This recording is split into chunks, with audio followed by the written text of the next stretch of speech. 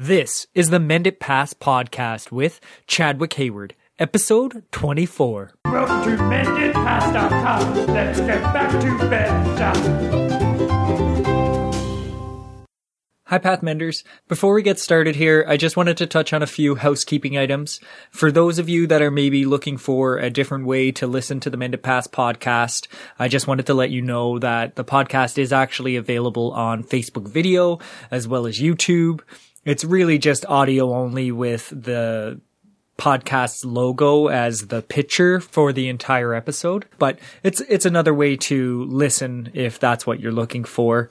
I also wanted to point out that in addition to the blog post having the links for the references that were pointed out in that episode, all of those, especially books and documentaries and whatnot, all of that is added to the Mend It Pass resource page. So feel free to check that out if you want a refresher about the many books and documentaries that have been referenced so far. And now, without further ado, this week on the Mend It Pass podcast, I'm speaking with Miss Joyce Hale. Joyce has not had an easy life. She has struggled with illness literally from the day she was born. With the ambiguous diagnosis of sick child, from an early age she suffered all kinds of maladies. It took doctors 28 years before they diagnosed her with lupus. 28 years with a big question mark about why she was always facing some sort of sickness. Her medical problems continued to progress with limited, if any, relief from medications until she came to and adopted a plant-based diet. Today, Joyce shares her very emotional story and the long journey she has had. Well, hi, Joyce. Thank you so much for joining me today. Thank you for having me. It's great to have you on the show. I saw your post most recently in the Engine 2 7-day rescue, and you were saying that medical issues for you started essentially the day you were born. Do you want to tell us a little bit about that and what your childhood was like? Absolutely. And that is accurate. I've been sick my entire life, and that's not a figure of speech for me. It's incredibly quite literal. I was born extremely ill. I had measles and 103-degree fever. And growing up, I somehow contracted one odd infection after another. And they really never seemed to let up or became things that my doctors could understand why I was constantly being sick. And basically, I guess for a need for a label, they coined me a sick child. And there were times when there was curiosity if it was because my parents had been in a car accident when my mom was 8 months pregnant with me. So they thought, well, maybe that could be something to do with it. Maybe something happened while her immune system was being built. I don't know the science behind that, but it sounded like a good way to justify why I was sick. And we kind of left it there. It sounded plausible. Yeah, and I don't have a scientific background, so it sounded good to me. And then it allows you to move on with your life, seemingly. And basically over time, the condition just kept happening. And, my friends would get the flu. I would contract the flu, but then I would miss a month of school, whereas they were back up and around after a few days, maybe a week. And, it really took a toll on, the psyche as far as, my friends aren't as sick as I am. So is it really this acute trauma that I had while I was in the womb, or is there something else going on? And that went on through my early years, my teens, and then in my 20s, when I was off at school, I developed some sort of bleeding issue. Basically, I was over at the health center every day trying to understand why I was constantly bleeding, and they too, much like my doctors growing up, couldn't understand what was happening. Okay. And at the time, I was a dance minor in school, and I remember my instructor approaching me one day, and I knew what was going to happen. She questioned why I was incredibly pale, why I was so weak all of a sudden, and I had to explain to her this bleeding issue. And she asked what they were doing for me. And I said, well, they're running tests every day, taking vials of blood, which seemed counterintuitive because I'm already losing blood and now they're taking blood. And she voiced some serious concerns for me. And I think it was one of the first times that I saw someone outside of me that was saying, this doesn't make sense. And I know she was trying to help, plus she wanted me to be able to take her class better. And it just became very confusing why here I am now in my early 20s and still dealing with sickly kid stuff. You can't be a sick kid and still be in your 20s. There's got to be something more to it. Yeah. And, you keep thinking that you're going to grow out of this phase, and it just continues to get worse. So I ended up in a car accident maybe about a year after this blood issue had surfaced. And it triggered this onslaught of one issue after another, excruciating pain throughout my body. And these attacks would come on suddenly. And I remember I worked for a lab, and I sat in a chair that had wheels on it instead of as casters. And the pain waves came on so suddenly one day that I doubled over in pain and went shooting across the room because of how violent it was. Everyone laughed. I tried to laugh with them, but it was tough for me because it had advanced so much that I'm questioning now, why is my body betraying me? But I'm trying to pretend that it doesn't matter. And, to have doctors not be able to answer this, and now it's so outward to everyone, it became very troubling to me. So were you taking any medications or anything at that time? Like, what were they trying? At that time, they weren't medicating me with anything because no one knew anything. Okay. And one of the things I've learned over the years is that a lupus patient, it can be 10, 15 years before a diagnosis comes along. And you may go from specialist to specialist. They might offer a lot of painkillers, but they're not offering a lot of answers. And sometimes they'll even tell you it's just in your head. I've done a lot of work over the years with a lot of lupus patients, and it's heartbreaking to hear how many people have been told this is all in your head, it's all in your imagination. When you're watching your body fight this war, and there are real symptoms happening, there are real illnesses happening, even if you don't know why, they're very real. And it really will play a mind game with someone going through such a chronic illness when they don't know why it's happening. So I'm grateful that I did eventually get my diagnosis, but I wasn't diagnosed until I was 28. So 28 years of illness before a doctor could finally figure it out. Wow. And it's really tough for people to understand because a lot of people, the diagnoses, they come earlier.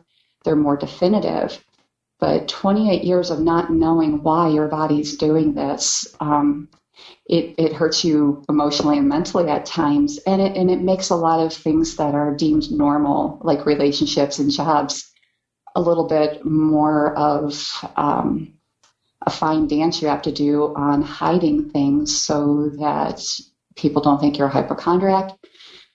It's not as taxing on the people around you. I was literally told one time by a friend, it's exhausting to be around you with everything that happens to you. And I think my only response was, it's really exhausting being in this body when this is happening to me. Yeah. So you do spend a lot of time smoke and mirrors and pretending that things aren't bad, which is really sad for a patient that's going through a very real illness. Yeah. So what happened in that 7 years that led up to that diagnosis? During that time, and I do think a lot started triggering with the car accident I had, but it was still vague. It's difficult to connect the dots with a condition like this because one flare, it can be attacking my lungs. The next, it is attacking my skin. The next, it could be attacking my blood. So, with the immune system taking a turn against your body, it doesn't always want to pick out one area. So from flare to flare, it's different. From patient to patient, it's different. And I do think that has a lot to do with why it is so difficult for a doctor. There's not a cookie cutter answer. You have this symptom, you have this symptom, you have this symptom.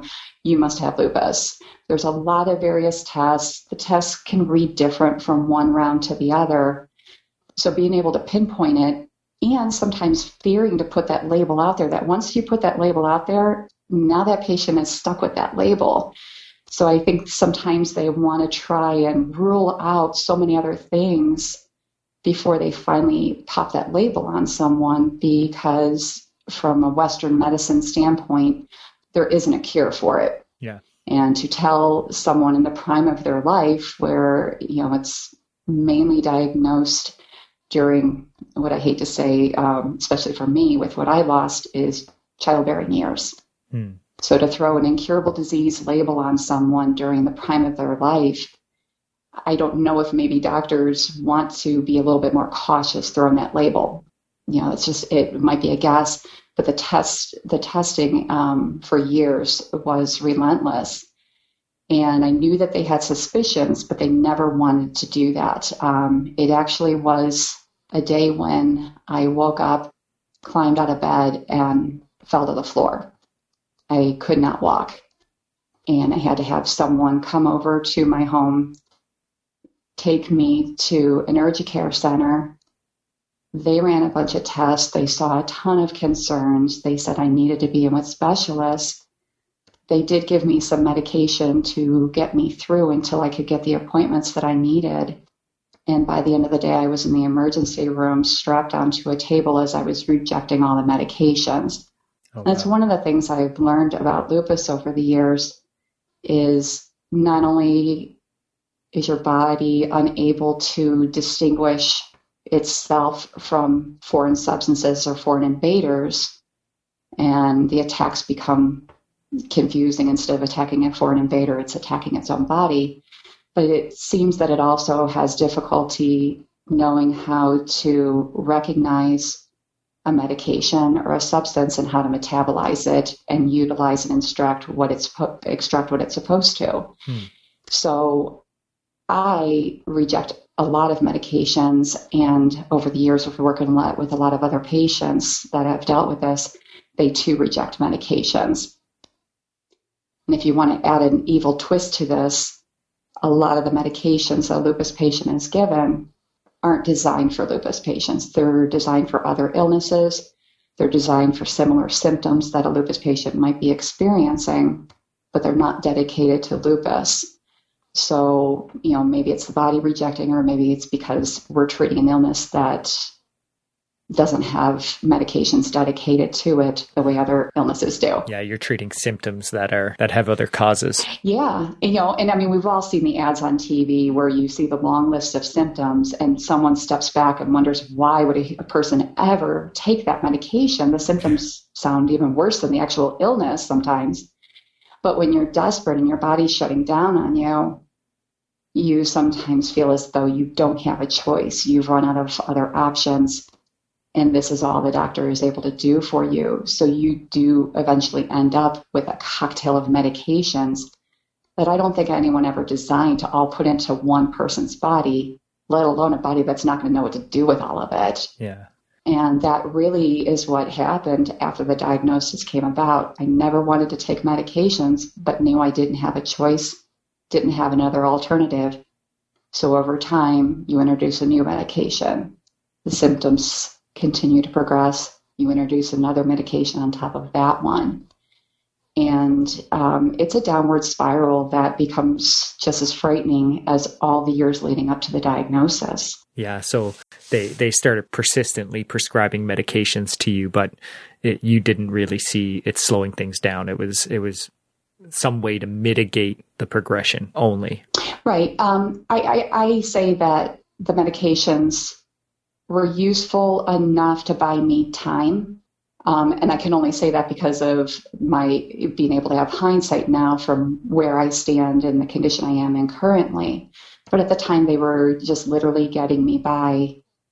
But they were never getting me better. They were never stopping the progression of the disease. And at times, and hindsight's wonderful for these kind of aha moments, at times they may have been major contributors to additional symptoms and additional debilitating moments in my life that may or may not have existed with or without it. It's, you can never draw that line in the sand, but there's a lot of questions when you start looking at all those side effects from those drugs, especially when you're mixing so many of them all at one time. Yeah.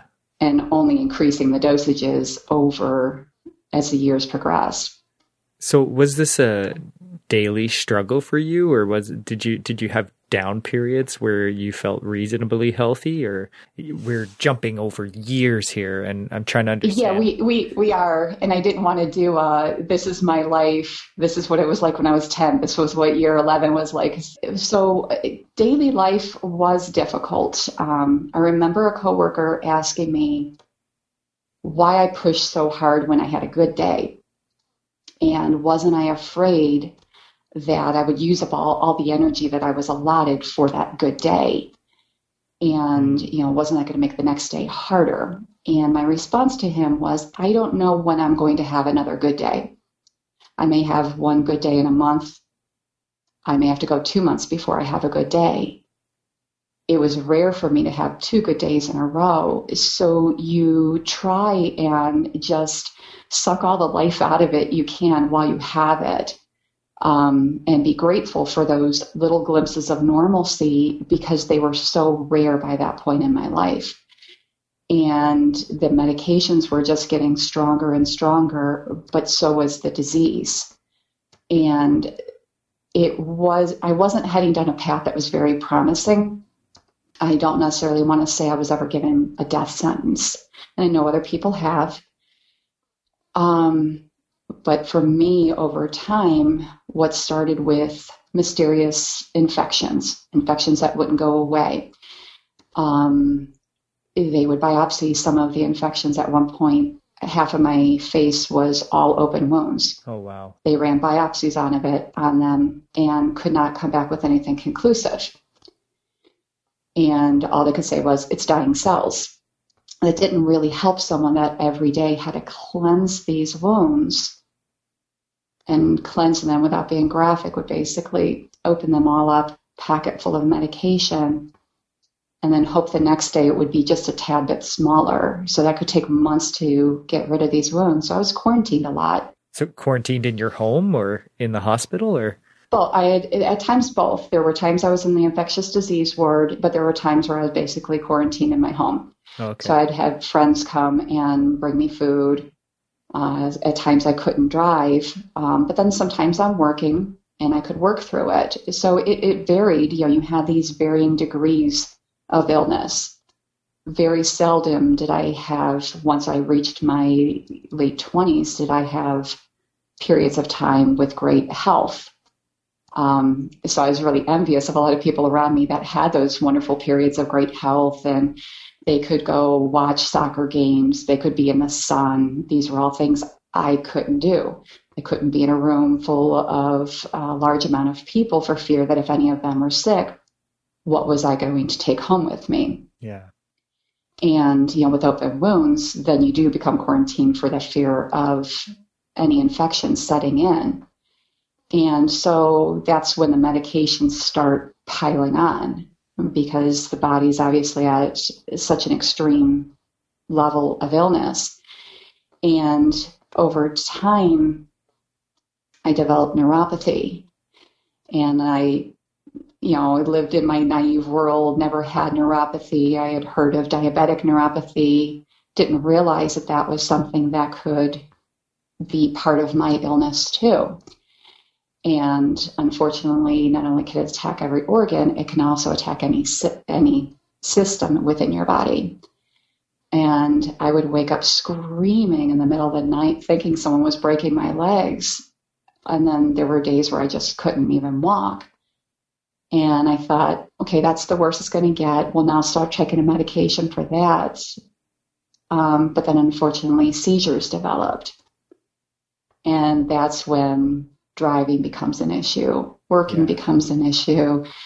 And it became incredibly scary during those years because single, got to take care of myself and need to be able to work to have my health benefits. So I can afford all these great medications they're giving me, but I'm still getting worse. And, you really don't see a light at the end of the tunnel when, it's every system is now being attacked. So I still have the organ issues, I have the blood issues, and now I have this neurological component. And the darkness during that time is overwhelming for a patient. And it's frightening that there are a lot of patients that go through this, and they not only do they not have answers, but these medications aren't stopping it. Yeah. And I think that was probably the hardest for me and the hardest for the people around me. That sounds incredibly overwhelming. Yeah, it is. I mean, obviously I'm emotional even just talking about it, regardless of how far I've come away from that. But it is. It takes you to your knees, literally, emotionally, mentally, and you do lose hope. I don't want to pretend that I always had this great faith. I really didn't at that time. And during that same time period, my bones were attacked, my joints were attacked. And I had always thought with lupus, it caused inflammation, it caused pain, it caused swelling. What I didn't know is that it could also attack and deteriorate bones. And I lost my jawbone. I was literally eating lunch one day and suddenly couldn't open my mouth wide enough for my fork to fit in. And went to see several different doctors as to what was going on. I thought I had just had earaches for 2 years leading up to this. During one of my hospital stays, they said, oh, it must be an ear infection. And then I was released. And they hurt for 2 years. No one could ever figure out why until the day I couldn't open my mouth. And a doctor took a CAT scan of my head, flipped it to the left side of my head, and said it looked like an ice cream cone and melted. Oh, wow. And the bone had disintegrated to a point where it built a ledge and my mouth couldn't open anymore. So that required a 9-hour surgery to remove a rib bone, build a new jawbone, basically cut open the head, peel back the layers, and build a whole new jaw. Titanium plate, rib bone, all puts back together. And a lot of physical therapy to learn how to speak and eat again. Wow. And how old were you? When that happened, I was 38.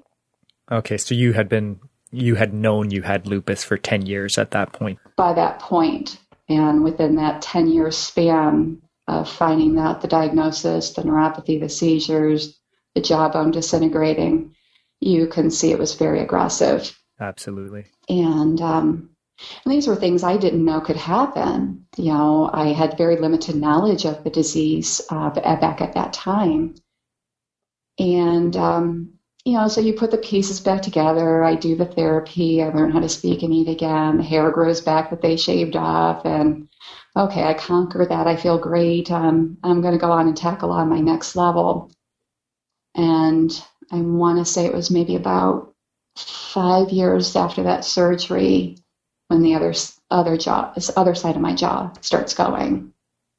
And it didn't dawn on me that if it could attack one side of my jaw, it could attack the other side, which, again, hindsight tells you so many things clearly. But in that moment, you think that you've beat the odds, so you're good to go. And I remember going back to these wonderful surgeons that had done such a great job with my surgery, and them looking at me and telling me, yeah, it's not as bad as when we found the other side. You do still have function. It hasn't disintegrated, but it certainly has disintegrated and started to deteriorate since your surgery on the other side. And I remember asking them, what do I do? And the response one of these fine gentlemen said to me was, oh, you're just going to have to keep your lupus under control. And I think that was like one of the hardest things I had ever heard, because here I am fighting, taking all these medications, doing everything I can to keep my lupus under control, and they don't work. That's just not something that happens. And I was devastated because one, I don't know how to keep my lupus under control no matter what I do. And the second part is that by them cutting through my face and the muscles for the first surgery, a quarter of my face doesn't function properly. The nerves and the muscles didn't repair. So that was partially why I needed the physical therapy, because you start using other muscles surrounding that area to learn how to form words again. Yeah, to compensate. Yes, exactly. So, muscles up in my forehead on the other side of my face are all required to form words properly. So all these years later, the words formed feel foreign to me, but as long as they sound right, then I've achieved my goal. And so here I am listening to this guy tell me I have to keep my lupus under control. And when I ask him, once they cut through the other side of my face, and I already have a quarter of my face that doesn't function, how do I speak again? How do I eat properly? And he said, I don't have an answer for you. There's not an answer. And he walked out of the room. And I had felt hopeless and helpless so many times during this journey in my lupus. But I don't think there was a moment ever quite so low as that, when he can't even pretend to give me a good answer, because there wasn't one. And, I just remember sitting in that room crying, thinking, what am I going to do with this condition? And, there's not one doctor that has ever given me a good answer of how to stop this. So in that moment, you pull your boots back up and you go to work and you pretend that everything's fine again, because that's what I had learned to do for many years. You pretend that everything's fine. And, I just remember that constant tug of war inside of myself of this act I'm putting on for all these other people, and they have no idea what's happening. And when I go to the doctor, there isn't an answer. And I don't know if it was the stress of that news or the stress of a flare happening inside of me, but the seizures started increasing right around that same time. And, it's like thinking to myself, that saying, God only gives you what you can handle. And I'm thinking, I can't handle anymore. And now the seizures are coming on with a vengeance. So my doctors offered a medical leave. That was their best answer of, let's see if we can get these seizures under control. Yeah. And so I had this moment while I took a few weeks off of work that said, maybe I should have a cleaner diet. Maybe I should try this Mediterranean diet thing that everyone's talking about. Get rid of the processed foods, clean it up a little bit. Maybe that'll help. And, I was doing all kinds of holistic stuff on this medical leave, so I thought that would be the answer for me. And I have to tell you, it really did change things for me. I felt for the first time some of my medications were working. During the 3 weeks I was off work, my seizures stopped. Okay, so you were following the Mediterranean diet then? Yeah, just a cleaner diet, nothing special, but, getting rid of the boxed stuff, a lot of the chemicals. But, still had the fish, some chicken. I definitely had the dairy. I ate a lot of eggs, and I'm going to tell you, and I know anyone that follows whole food plant-based diet, I ate a lot of eggs because everyone told me I needed a lot of protein. And I laugh at that now, but at the time I didn't, because it seemed real. So, here I am, eating all of this stuff, and I feel that my medications are starting to work.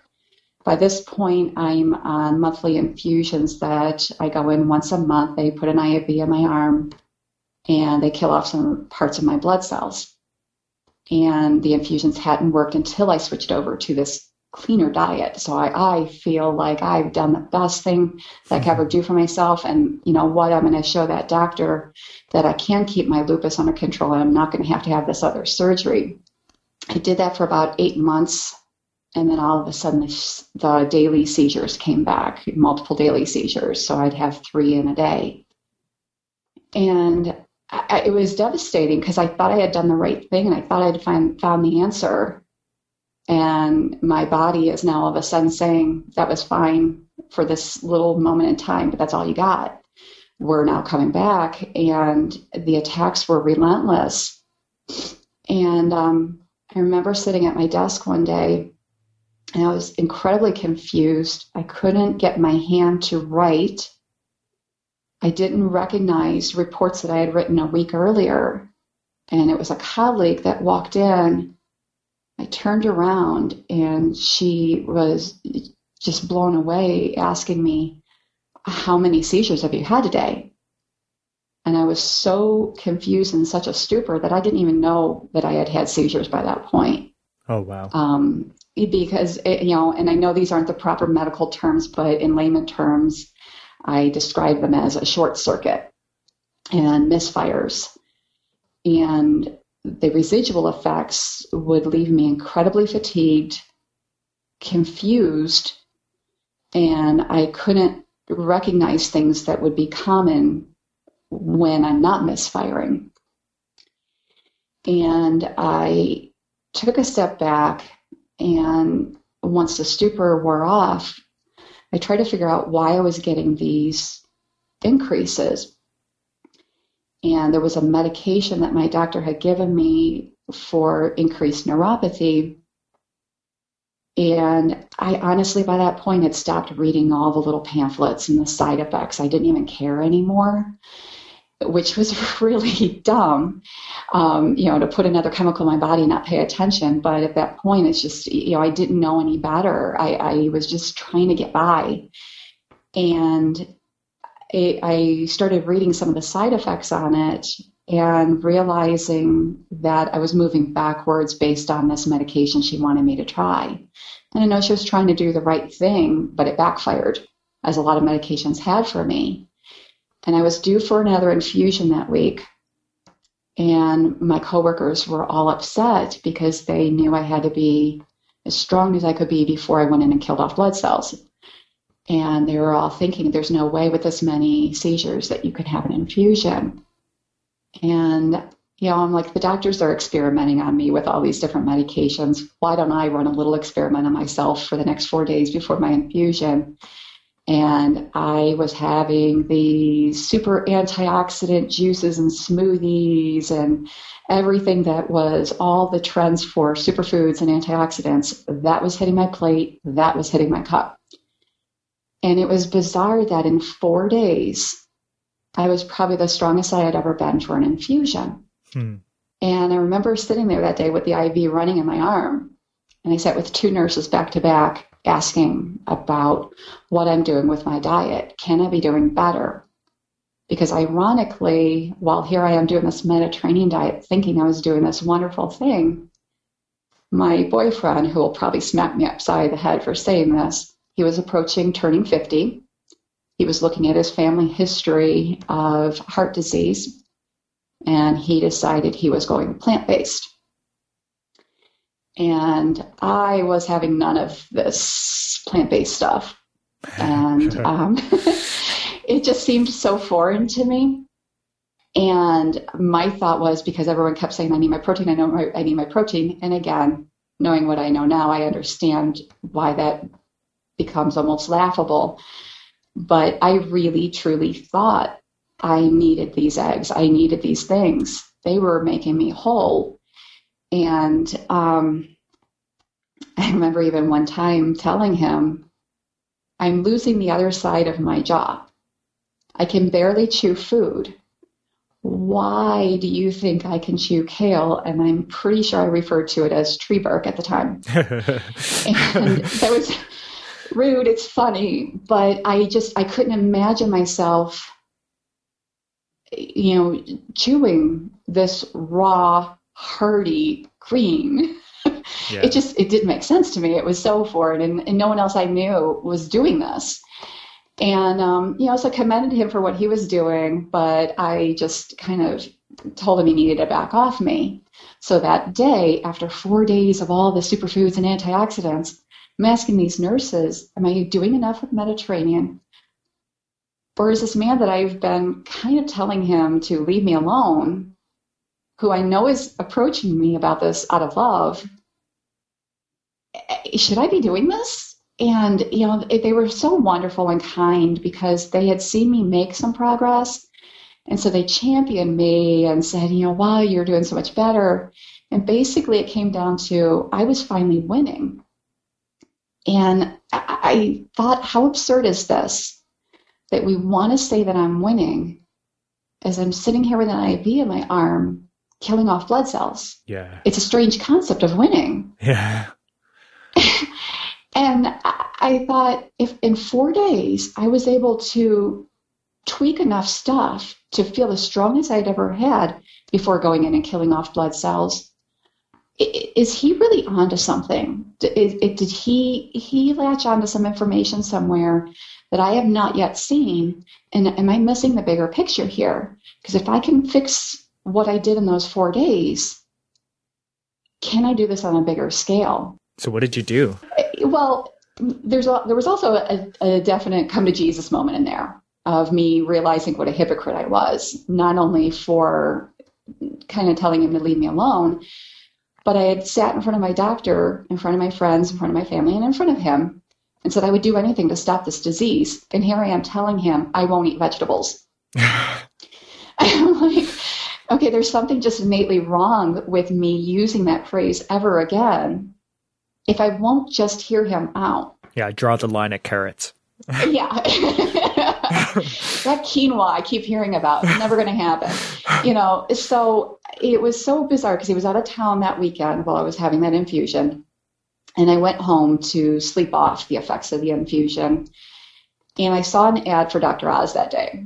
And there was a doctor that was going to be on talking about Alzheimer's, how to stop it in its tracks, how to prevent it. I thought, well, heck, that's really intriguing. And my nephew does research. This will be really great for me to watch and send him some of the clips. Okay. And so I'm off work. What's the big deal? And now I'm actually around to sit around and watch TV. I'll check this out. And I was shocked. It was Dr. Neil Bernard. And he was talking about this plant-based diet that my boyfriend had been talking about. And I just remember standing there looking at the TV, shaking my head, going, it can't be the same damn diet. What are the odds? This is crazy. And so it left it as this little fleeting moment of, wow, that's a coincidence. And then I went about doing my stuff and slept off again. And the next day, while I'm still recovering from the infusion, flipping channels, and there's a whole series of lectures that day on diet. And there are people beating MS, Parkinson's, type 2 diabetes, every autoimmune condition out there. Heck, these people are beating cancer. And every single one of them, same thing, plant-based. Different versions of plant-based, but all whole foods, plant-based. That's when those come to Jesus moments start hitting really hard with me. And so it's now just not my boyfriend about to do the I told you so dance and happy dance in front of me, but it's coming from all these different sources all at one time, like the universe opening up the skies, dropping hint after hint on my lap, saying, you just asked these nurses, here's your answer. We're going to hand it to you on a silver platter, woman. You better damn well listen. And it literally was in those moments that changed everything. And I said, I'm going to do this for 30 days. Everything else I've tried that's supposed to be a miracle has all failed miserably. It's been disappointing for me. It's been disappointing for him. It's been disappointing for my family. So I'm not going to tell anyone I'm doing this. So that way none of them are disappointed. Okay. I'll handle the disappointment internally, and none of them have to deal with disappointment. And I couldn't keep it to myself because within 3 days of doing this, my coworkers were asking me, what are you doing differently? Something's incredibly different about you. And I just remember saying and finally admitting, I'm doing that diet that my boyfriend's been doing. Oh, the one you said you would never do? Absolutely one and the same. Yes, I'm eating kale. I'm gnawing on the greens. And I feel great. And it was mind-boggling to me that something that simple, not only did I feel good, but the people around me, without knowing what I was doing, they were noticing a difference in me. Yeah. People that had known me for 5-6 years that I've been working side by side with had never seen me so vibrant and alive. In 3 days. Yes, in 3 days. So you can imagine what it was like 2-3 weeks in. And I think partly for me, it became so outward so quickly, and I know that's not the same for everyone, was because of how ill I was at that point. I was being told I was going to go on disability. I'm having 3, 4, 5, 6 seizures in a day. All of a sudden, I'm now not having any. And so I know it's not the same for everyone, but for me, with as bad as my situation was, I think for the first time, I was getting nutrients. So when I said earlier that I couldn't metabolize medications and I rejected most of them, I've met a lot of patients that have nutrient deficiencies, and it's, we think it could be diet, but what if, even if they had an okay or what we used to deem a healthy diet, they just couldn't extract the nutrients? And that's when I'm starting to wonder about myself. When I had my so-called healthy Mediterranean diet, was I just not still getting enough nutrients? Could I not break it down? Okay. And once I introduced this into my system, I think my body went into this extreme party mode, knowing what to do with real food for the first time ever. And my body starts celebrating this beautiful whole food, plant-based. And I did one more infusion the following month, and it was probably the worst decision I had ever made, because by that point my baseline had changed so drastically. I would not be a candidate for a doctor to say, let's go kill off some of your blood cells. Oh, okay. Now I'm killing off healthy blood cells. So it was a major setback to go to that next infusion. So I basically just made the decision after that one, I won't be doing any more of those. It certainly raised a lot of eyebrows that I was going to stop the infusions on my own. But my thought was, I have a prescription of these that lasts about another year or so. If I get really, really sick, I can always call. They'll get me in, and we can kill off blood cells if we so choose.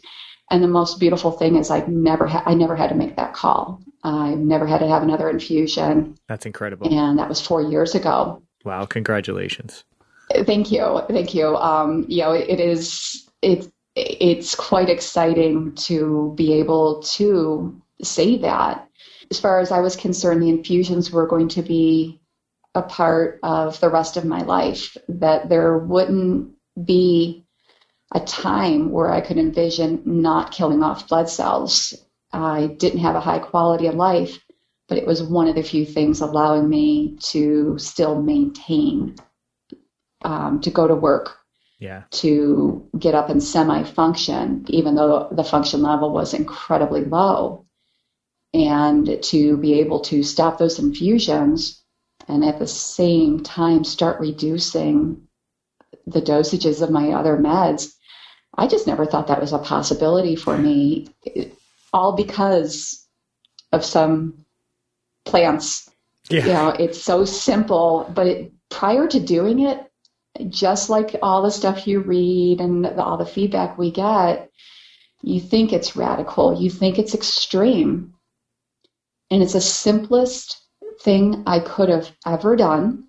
It is less radical than killing off blood cells every month. Yeah.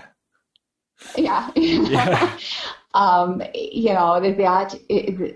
Because it has been 4 years since I've done that, I look back and I'm just in awe of the extremes that I was going just to get through the day. But I wasn't really maintaining a great life. It was dark. It was miserable. It was helpless. It was hopeless.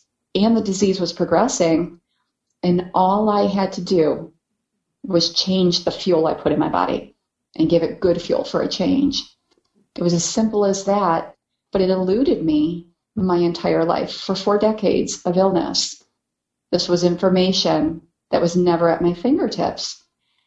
And it's tough, and it saddens me that it's that easy, it's that simple, but it becomes so distant from people. It's not information at their fingertips, or because of the fear of failure, or it's contrary to everything that we've learned all of our lives, that people put on blinders to it. And I feel like I wasted time by fighting with my boyfriend to not do it right away. Yeah. Fortunately, I didn't fight him for too long of a period of time. But wow, had I done this sooner, things I could have in my life, I miss my childbearing years, and that's the heartbreak to me. It's something I thought I would have in my life. I know it's not granted to everyone, but I thought I would have that. But by the time I found plant-based health, I was already in my 40s. And so now that I'm finally at a level of health that I'm strong and can do things I should have been able to do in my 20s and 30s, I know women usually don't tell their age, but I'm 47. So this really isn't a point in my life age-wise where I'm thinking about having kids. Yeah. Nor is my boyfriend, who's a bit older than me. And so it's tough because I lost a lot of things. So when I see other patients that are struggling as I did, and I know there's something so innately simple right there, it's hard. It's very difficult to see and watch. And, so the posts you saw and a lot of the posts that I am constantly making, it's my only way to shout this from the rooftops that this is real. And I'm not the only one that has done this.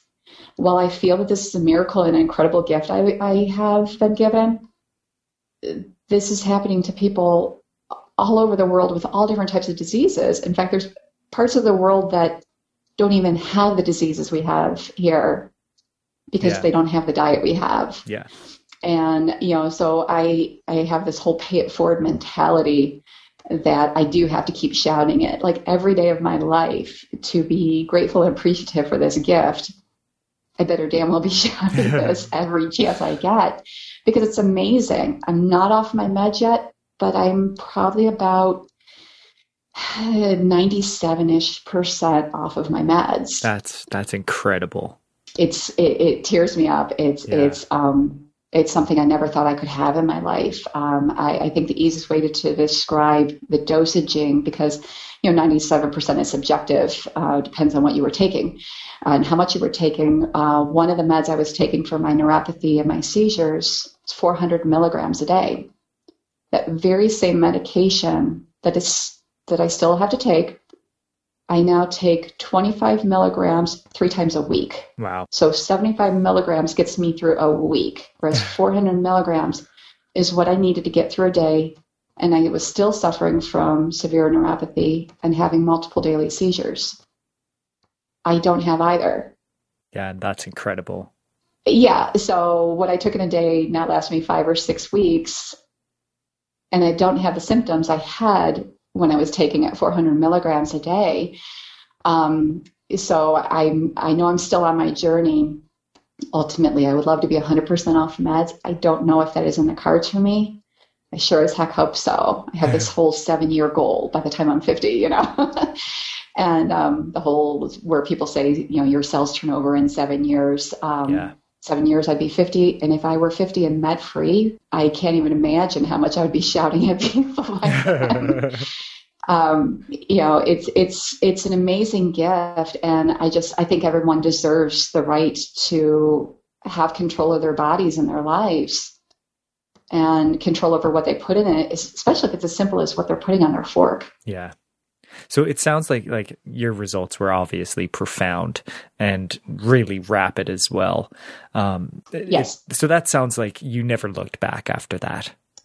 I couldn't. Now, can I pretend that I didn't have missteps? That would take me back to that hypocrite phase. I did something really careless, probably about 6-7 months into this. And, coming off meds, probably was already off 25% of them, out having dinner with a girlfriend and she wants to go and have some coffees afterward. And we're just going to go take a walk and drink our hot beverages. And I've never been a big soy milk person. And at the time, this particular establishment hadn't introduced almond milk into their selection. So I opted for 2% milk. I thought, it's about 6-7 ounces of milk, probably not going to be a big deal. I'm out having a good time. I've got this newfound life.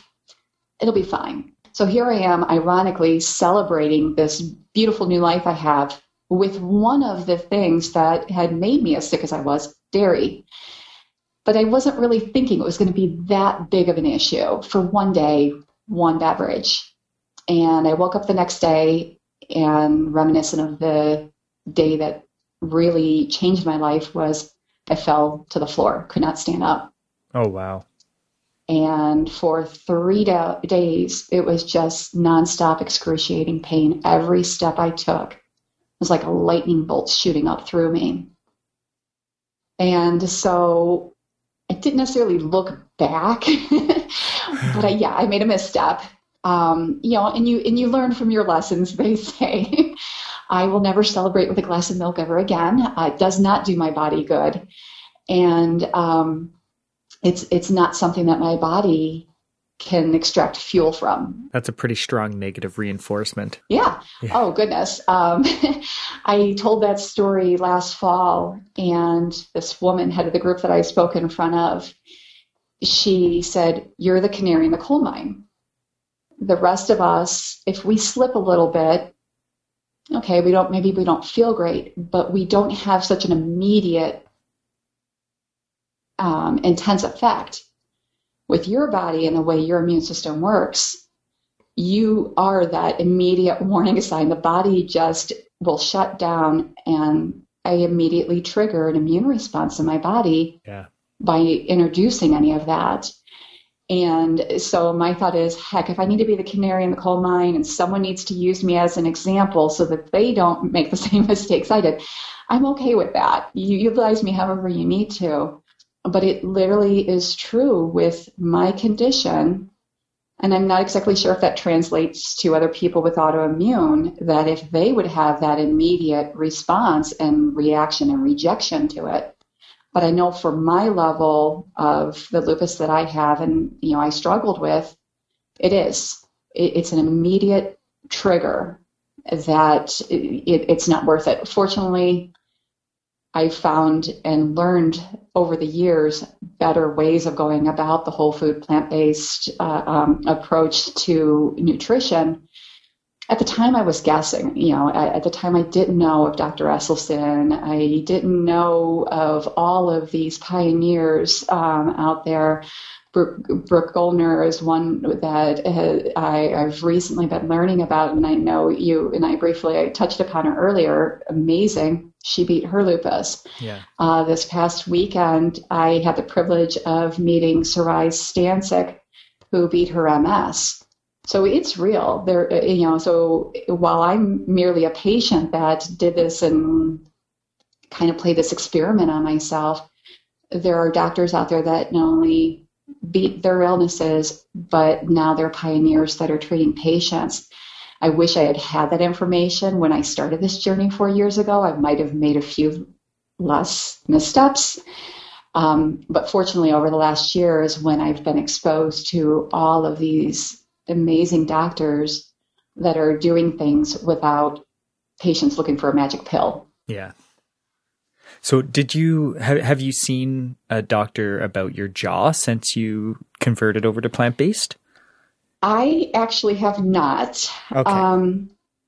What I can say is the problems that I was having on a very regular basis at that time aren't happening now. Okay. If I went back, they could certainly do a comparison, but the jaw was causing a problem on a very regular basis. It is pretty rare for me at this point in my life for that jaw to bother me at all. Okay. So my thought is, instead of wasting the money and going through all of that, I'm going to be happy with that aspect of it. I still see my rheumatologist periodically, but it's pretty rare that I have an appointment with her anymore. And I go through the annual series of blood work just to make sure and check all the levels.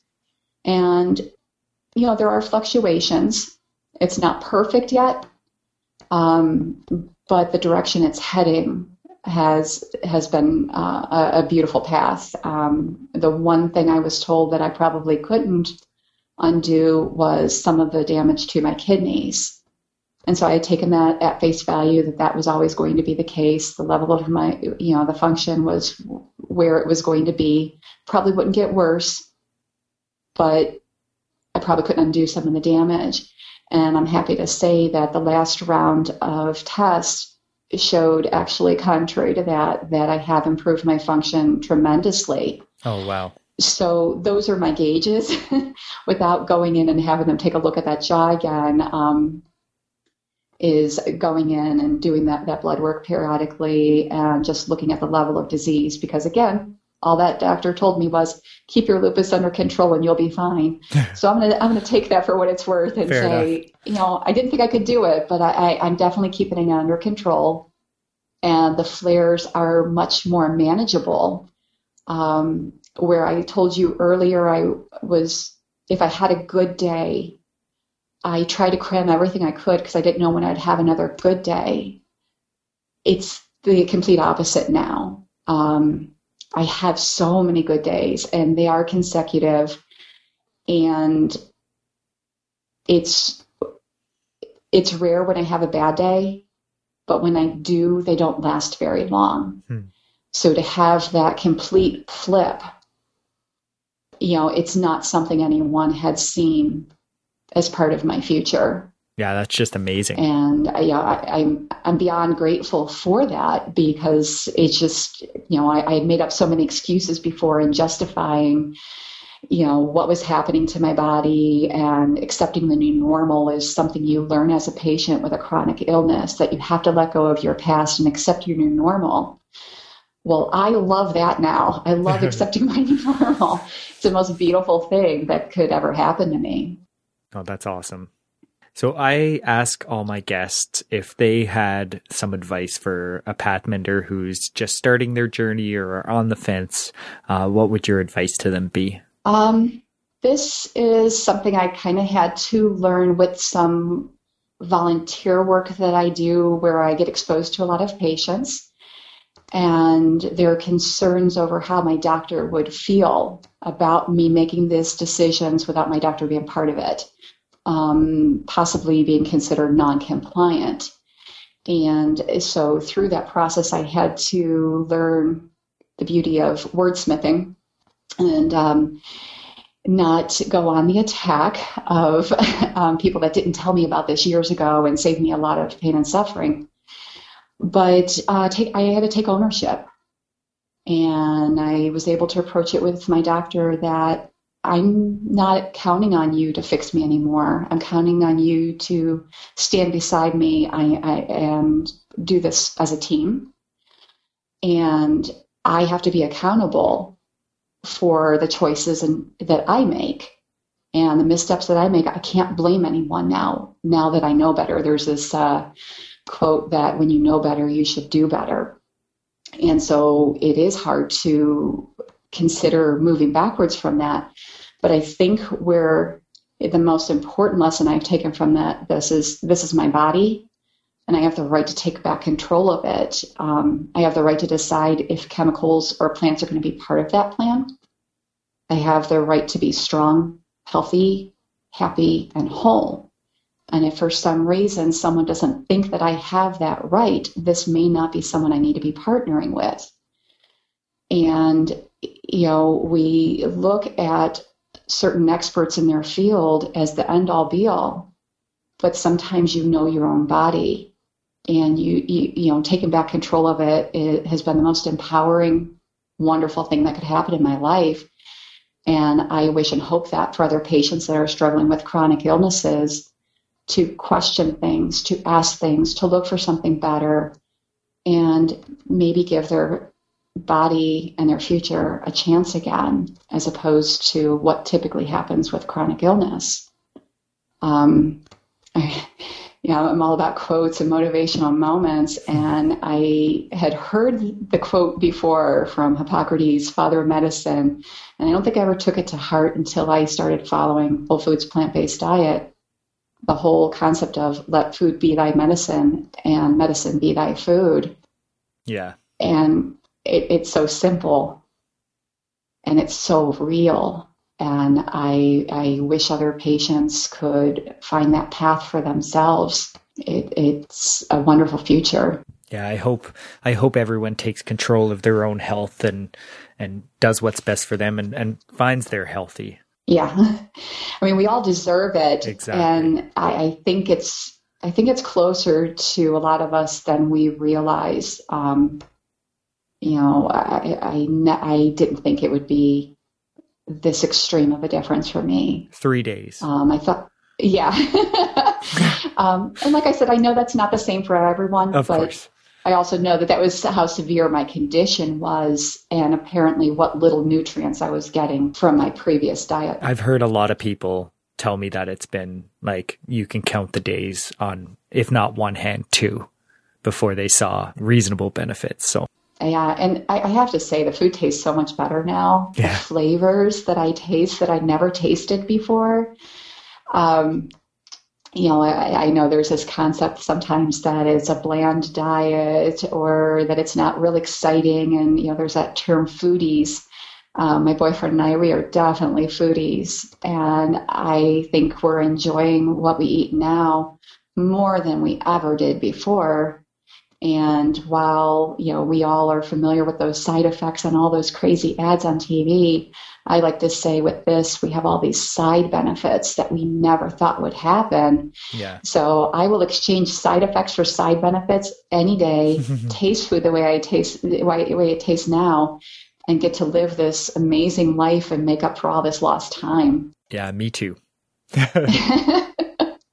Well, thank you so much for joining me, Joyce. Your story is absolutely incredible. Like I was holding back tears at certain points there. It's just overwhelming how far you've come and what benefits you've gotten with such simple changes. I just say thank you for allowing me to have this platform. I want this information to get in as many hands as possible. It's so hard to watch suffering. And if I can help one person reduce their level of struggle, then it's worth everything I'm trying to do right now in my spare time. So thank you for allowing this to happen. It's a worthy goal. Thank you for being here. Thank you. Well, that's it for this week. Thanks so much for listening to the Mend It Pass podcast with Chadwick Hayward at www.menditpass.com. Producing this podcast truly is a labor of love. I really hope you've enjoyed the show. If you have, please consider sharing it on Facebook or other social media. Help us spread the message of how much health benefit people can get by simply changing what's on the edge of their fork. Thank you so much. See you all next time. Visit MenditPass.com and get back to bed.